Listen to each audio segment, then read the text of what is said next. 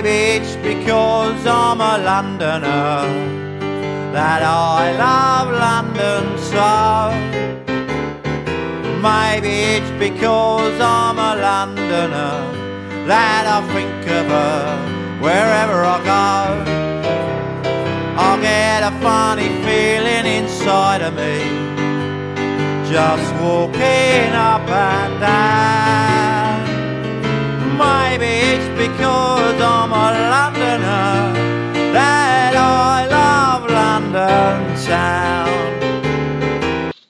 Hello, this is Linda with English Puzzle Podcast. I hope you enjoyed that introduction just now.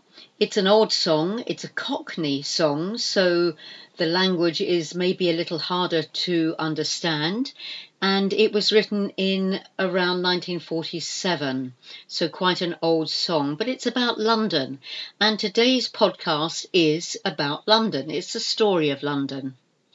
London, the capital of England, capital of Great Britain, once the biggest city in the world. Today, just one of the biggest cities in Europe. Yet if London is no longer one of the biggest cities in the world, it remains one of the most important and one of the most fascinating. In 1843, London really was very different from any other city.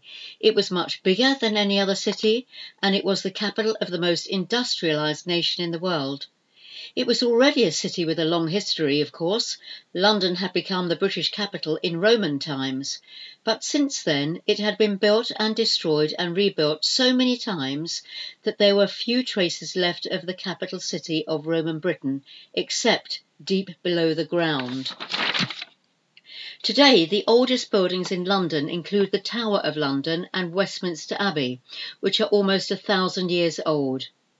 Though the Tower was always a part of London, Westminster Abbey was once over a mile from the capital city. For centuries, London just covered the area corresponding more or less to the Roman city.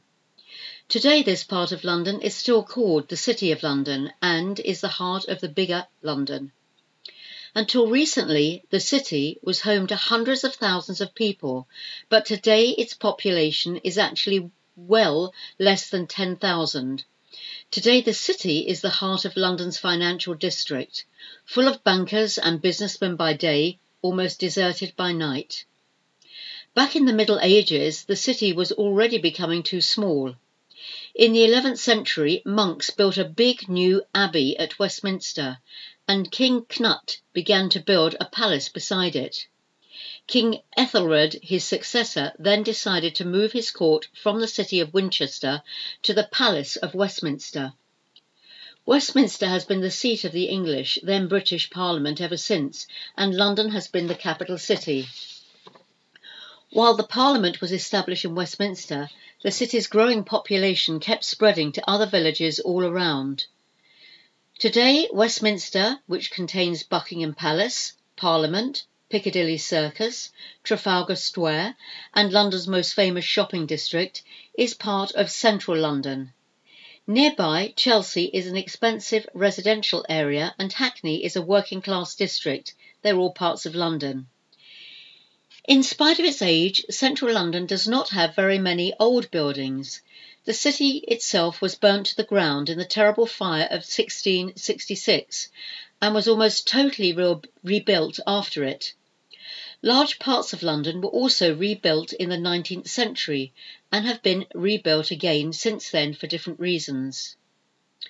Charles Dickens, the author of Oliver Twist, left us with terrible descriptions of the conditions in which the poor of London lived and worked in these days.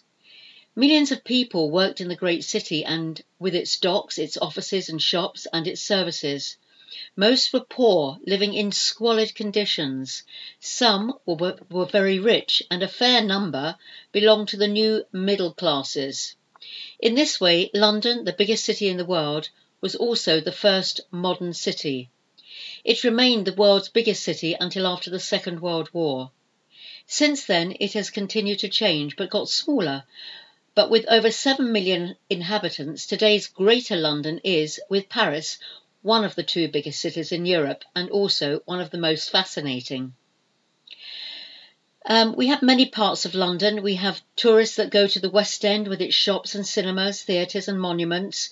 And this is really London's front window, where the streets are clean and most people, including the tourists, have jobs and money to spend. In the small streets behind Regent Street, there are all sorts of specialist shops selling high quality products to those who can afford them. 2 miles to the north of the city of Regent Street, the scene is quite different. Here you're in the inner city district of London, where many of the streets are dirty, shops look cheap, and the people do not look rich. Some of these people obviously are not employed, some people live there, and life is a little more difficult than it is in the central parts of London. Nonetheless, though these areas in London are poor, they can't be described as ghettos, and whilst crimes could be above average in many parts of inner city, they're not dangerous areas.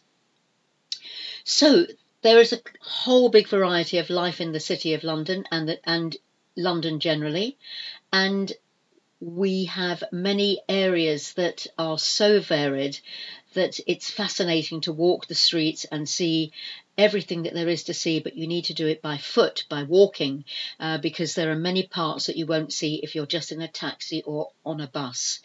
I hope you've enjoyed a little bit about today's podcast, which is about London, and I look forward to speaking with you again.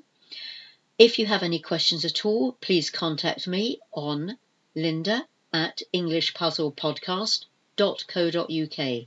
That's Linda, Linda, at englishpuzzlepodcast.co.uk. Thank you.